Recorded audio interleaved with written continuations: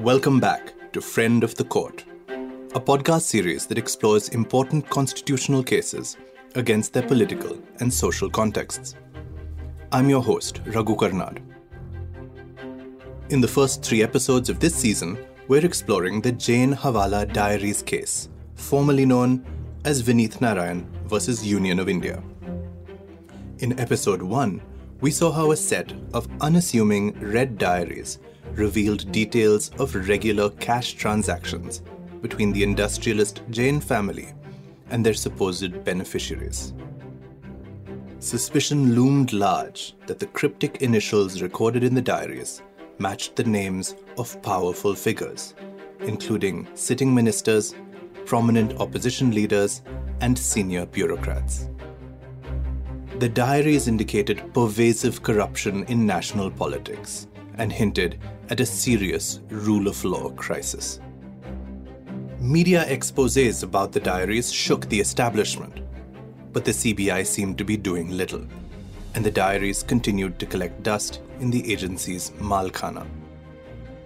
However, vocal lawyers and journalists were not prepared to stay quiet.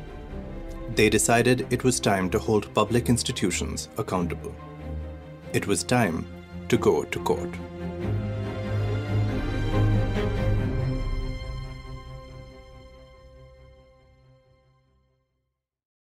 In July of 1993, P.V. Narasimha Rao's shaky minority government scraped through its third confidence motion by a slim margin of 14 votes. The Prime Minister and his cabinet had been battered by a string of corruption allegations, which paralyzed the government. P. Chidambaram, the Minister for Commerce, was even forced to resign. The public was growing despondent over the mounting rot in politics and cynical about agencies like the CBI.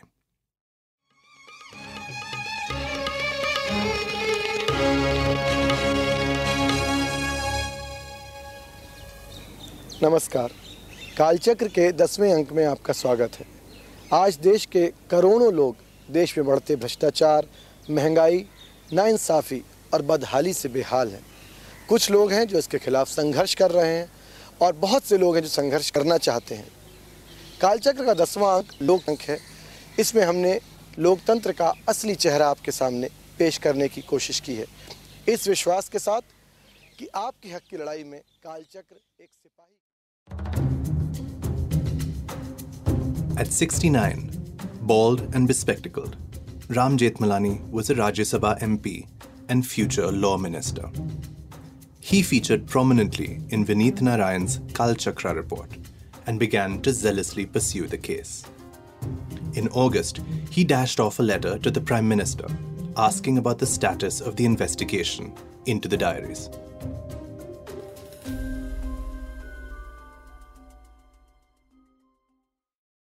Mr. Ram Jethmalani is a very eminent lawyer, and the belief was India's top criminal lawyer takes up this case. It would acquire a different kind of stature and it would get a kind of recognition which it had been struggling to get over a period of time.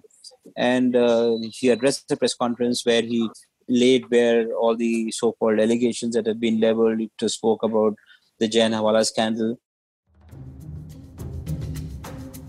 That was Sanjay Kapoor, then a reporter with Blitz, and now the secretary of the Editors Guild of India. He wrote the first story about the diaries in 1991. At the press conference, Jethmalani went all guns blazing and again urged the Prime Minister to act. But Jethmalani's calls had little impact on the government. The CBI appeared to be in a stupor, even as the Jains were reportedly seen hosting ministers at their farmhouse. In October of 1993, having lost faith in the government and the CBI, Narayan and 3 others filed a public interest litigation, or PIL, in the Supreme Court. What was their main plea in this first-of-its-kind petition? They wanted the court to step in and appoint independent officers to investigate the diaries. Apart from Narayan, the team of petitioners included veteran journalist Rajinder Puri and rising lawyers Prashant Bhushan and Kamini Jaiswal, who were chosen to add heft in a case against A-list politicians. Prashant Bhushan tells us more. Usually the courts also look at who is the petitioner, whether the petitioner is a credible person or not. Courts also look at the lawyer who is arguing the case, not just because of how good or how effective he is, but also his sort of public credibility. So therefore, both the petitioners and the lawyer are important in these kind of PILs. PILs are a type of petition that deal with public grievances, especially violations of fundamental rights. Early PILs in the 1980s focused on environmental issues and relatively localized lapses in governance. By the 1990s, as the PIL movement gathered pace, the courts were taking on a more crusading role. Unlike others before it, the Jain Hawala PIL was more ambitious in scope. In one fell swoop, it took on the entire political establishment for corruption. In a surprise twist, however, Jethmalani, the most vocal campaigner, did not represent the PIL. The move seemed unusual at the time, but it would make more sense later. Instead, he approached Anil Diwan.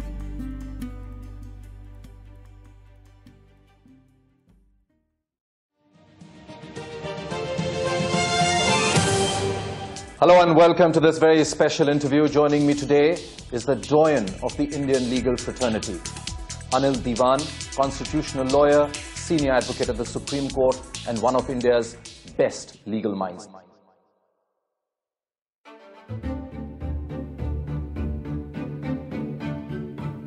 Tall and imposing, with a pencil moustache, Diwan had more than 4 decades of experience at the bar. Diwan's commitment to public causes was forged during the emergency when he participated in protests and constitutional battles alike.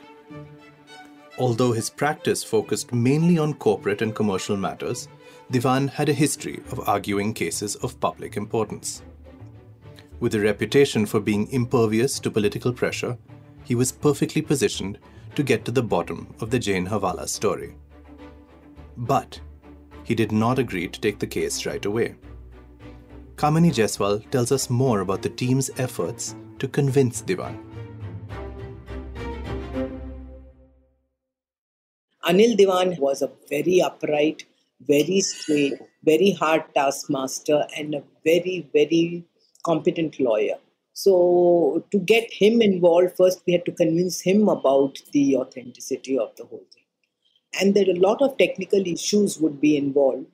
And it was important that the court, looking at the credibility of the person before it, and number two, we did not want in any event for it to be termed as a politically motivated case. So Mr. Diwan had no political affiliations also. And he was definitely a person who, once he got into a matter, would do everything to take it to its logical conclusion. He would not dump it midway. He would not give his other cases preference over this issue. So therefore, it was very important we have somebody we could rely on who would not let us down. In Diwan's own words, he was eager to argue the matter, but he was cynical about the outcome. The petitioners came to the court with an extraordinary claim. Not only was corruption in public office a serious crime, but hushing it up amounted to a violation of a citizen's fundamental rights, especially the right to equality. They pointed out that investigative agencies, particularly the CBI, were behaving in an arbitrary manner and treating some people as if they were above the law. This became obvious when the CBI charged suspects in its terror investigation, but did not pursue leads against powerful politicians in the very same case. Suspecting that the CBI was stalling because of its political bosses, the petitioners also made an unusual prayer. They asked the court to appoint independent officers to investigate the case and report to the court.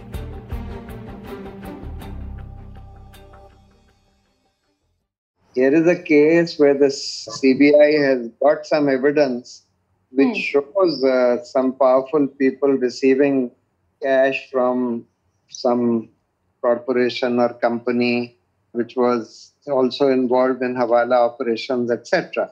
The CBI is not investigating this because of the power and the influence of these individuals who are involved. And therefore, the legal question was, can the court not do anything about this? Should the court not do anything about this?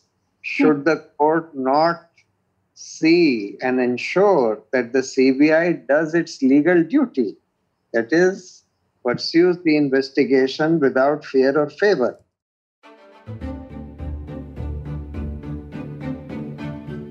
With a heavyweight like Divan attached to the case, the PIL quickly got the attention of the court. The petition was admitted by the Supreme Court in December 1993 by a 3-judge bench headed by Chief Justice M.N. Venkatachalaya. Early on, the bench made a startling suggestion. Abani Sahu, Ram Jethmalani's junior, and one of the lawyers who assisted Divan in this case, explains.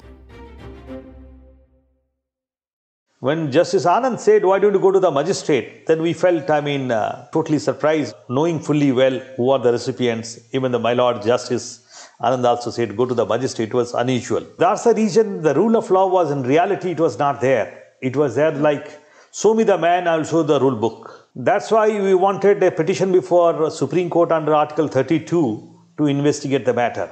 Once Mr. Justice Anand said, when he was in the bench with Justice Venkatachalaya, that why don't you go to the magistrate to file the petition?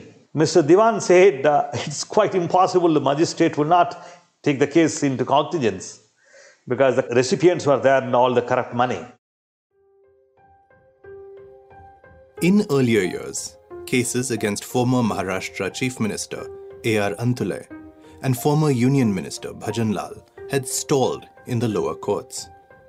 So there was reasonable ground for Divan's hunch that a case in a trial court against big names would hit a dead end. While the bench did not press the issue of approaching a lower court, they did ask the petitioners to do something else: remove the names of suspected offenders from the PIL. Though the court did not spell out why, lawyers we spoke to speculated that perhaps the court did not want to blatantly politicize the case. Leaders such as Bhuta Singh, Arif Muhammad Khan, and Devi Lal had been singled out in the petition, along with their suspected misdeeds. The suggestion alarmed journalists like Narayan and Kapoor, who feared that removing names would muffle its impact. After all, the high-profile figures suspected of wrongdoing were what set this case apart. But for Divan, the PIL presented an opportunity to address a bigger systemic problem, beyond the corruption of any specific individuals. Divan proceeded to drop the names. Then, in January of 1994, the CBI's first response in court uncorked a major new admission. They told the bench that the diaries did indeed exist. But over the next 8 months, things slowed down as the matter was not heard. Then, in October of 1994, Chief Justice Venkatachalaya retired, and the petition went to a bench headed by Justice J.S. Verma, the third most senior judge in the Supreme Court. He had a reputation for being a fearless, independent jurist who did not shy away from taking the government to task. With him leading the bench, the petitioners were filled with optimism. Prashant Bhushan explains why.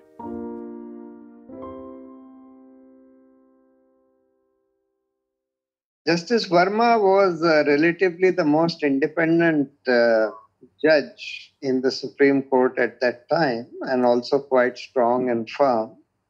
And therefore, he was definitely the best person to steer this case, both in terms of tightening up the CBI for its investigative lapses or lack of investigation in that particular case, as well as for giving those final directions. Before this, there were various kinds of PILs involving environment or rights of the disadvantaged and the poorer sections of society. And this was one of the first PILs relating to corruption in high places. And it was also the first case where the court ordered institutional reforms to be put in place. Because till then, the view of the judiciary had been that, look, court does not have the jurisdiction to order the government to put in place institutional reforms, or that's a matter for the legislature. Unlike most legal cases, PILs are not meant to be adversarial in nature. They're an opportunity for the court and the parties to work towards a solution together. Verma and Diwan were ideally placed for this, given their passion for upholding constitutional values and their mutual regard. The results were instantaneous. As soon as he took over, Justice Verma expanded the scope of the hearings by issuing notice to the Union of India. This meant that the court could seek updates and interventions not just from the CBI, but also from the revenue, tax, and foreign exchange authorities. In December of 1994, Justice Verma came up with his most creative judicial innovation. It was called Continuing Mandamus. Here's Justice Verma explaining its significance in an interview to Doordarshan.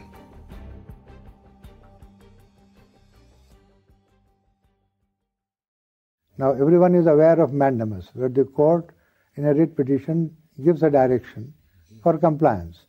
Very often, what used to happen was a mandamus was given to a person who had failed to perform a legal obligation to do it. And then when he did not, then a contempt petition would come. That was the indirect way.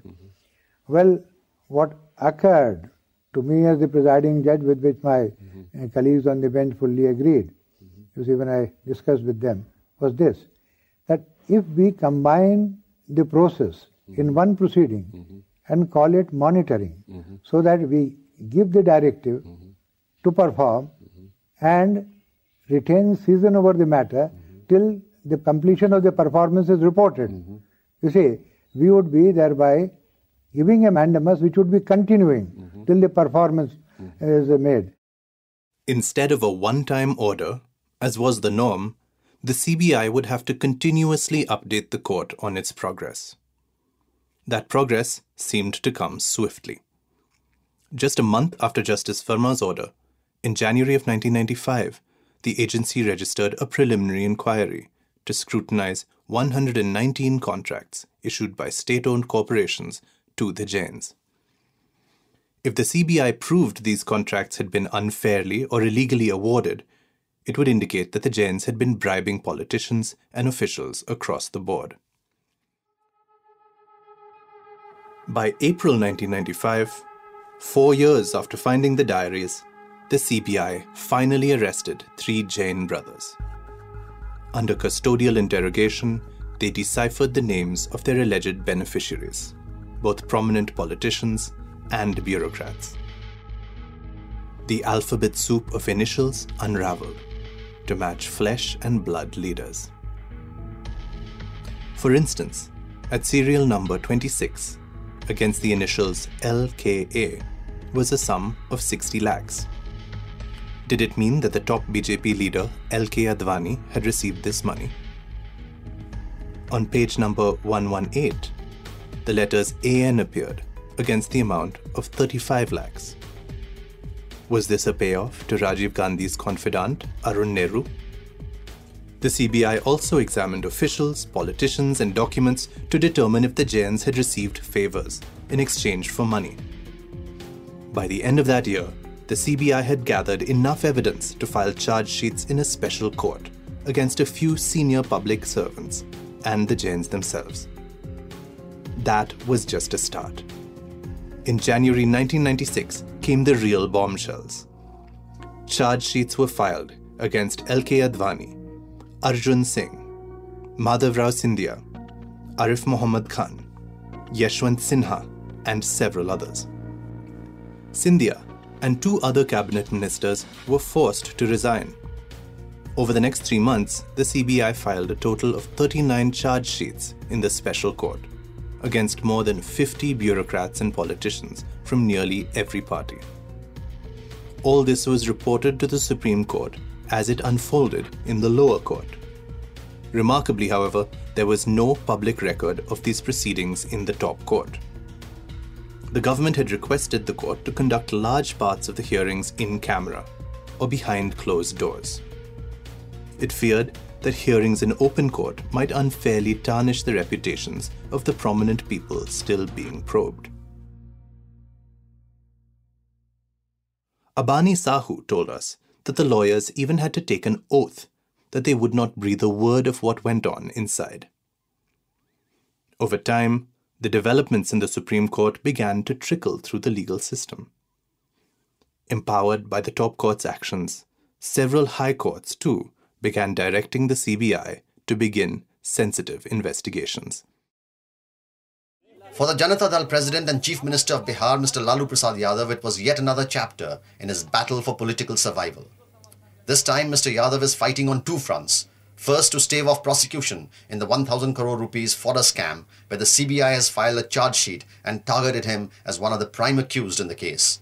एक situation आया है जिस situation में जो चारा घोटाला है उसमें नाम आने के बाद और चार्जशीट होने के बाद हर पार्टी के लोग रिजिग्नेशन की मांग कर रहे हैं और उसमें जनता दल के भी लोग क्या कहते हैं कि हैं. By 1996, the Patna High Court had ordered the CBI to investigate Bihar Chief Minister Lalu Prasad Yadav for the fodder scam. The Bombay High Court had ordered the CBI to investigate a suspicious death tied to young Shiv Sena leader Raj Thackeray. Errant politicians across the country and the political spectrum were beginning to feel the heat.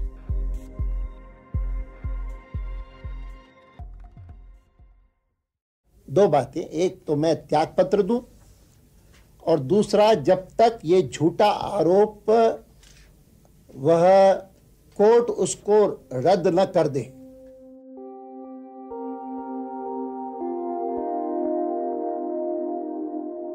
Stung by the charge sheet, L.K. Advani, the second most important leader of the BJP after Atal Bihari Vajpayee, resigned as Member of Parliament.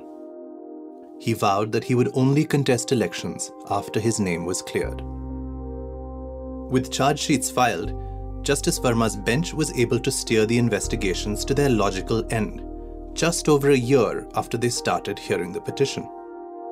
But the court was confronted with a series of other similar cases where agencies were stalling against investigating establishment figures.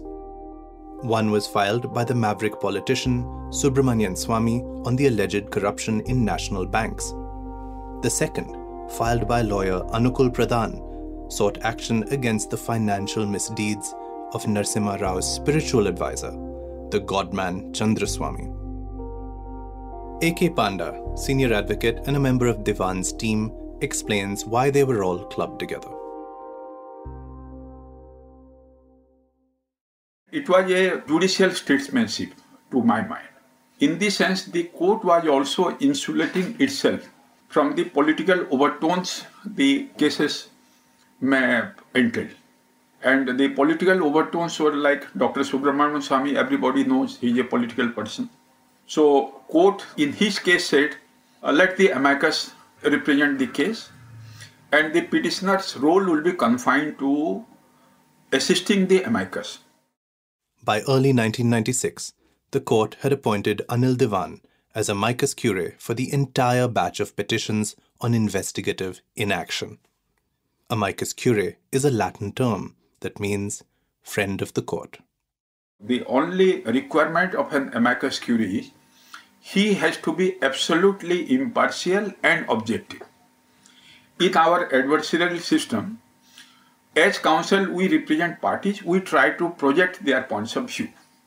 Okay, but the moment you are appointed an amicus, you are friend of the court, your duty is towards justice and court alone, and nothing else. This meant that Diwan no longer represented the Jain Hawala petitioners.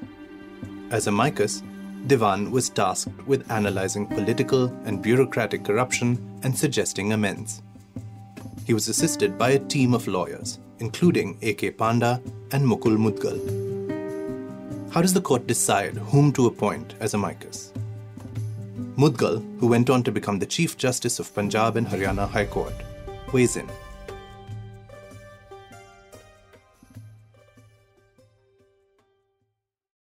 You do put lawyers in certain categories, I can tell you this doesn't come easily to judges, and I have appointed about 15 to 20 amicus during the course of my judgeship.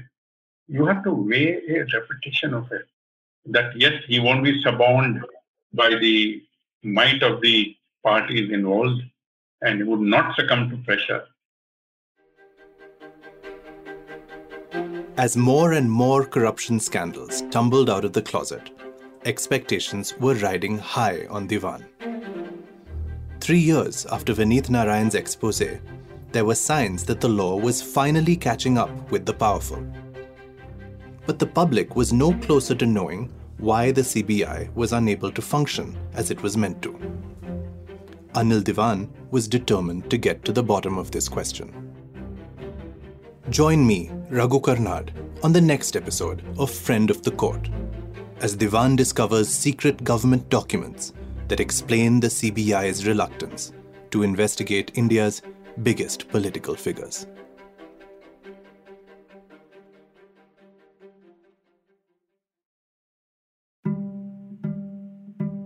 Friend of the Court is a project by the Anil Diwan Foundation in partnership with the School of Law, Governance and Citizenship at Ambedkar University, Delhi. Thank you to our guests on this episode: Abani Sahu, Ashok Kumar Panda, Kamini Jaiswal, Justice Mukul Mudgal, Prashant Bhushan, Sanjay Kapoor and Shantanu Sen. The team at Anil Diwan Foundation and Ambedkar University, Delhi includes researcher and fact-checker Vipin Mittal, researcher and scriptwriter Ramya Boddupalli, script editor Bhavya Dore, advisors Lawrence Liang, Ranveer Singh, Shyam Diwan and Vivek Diwan. Production by Made in India.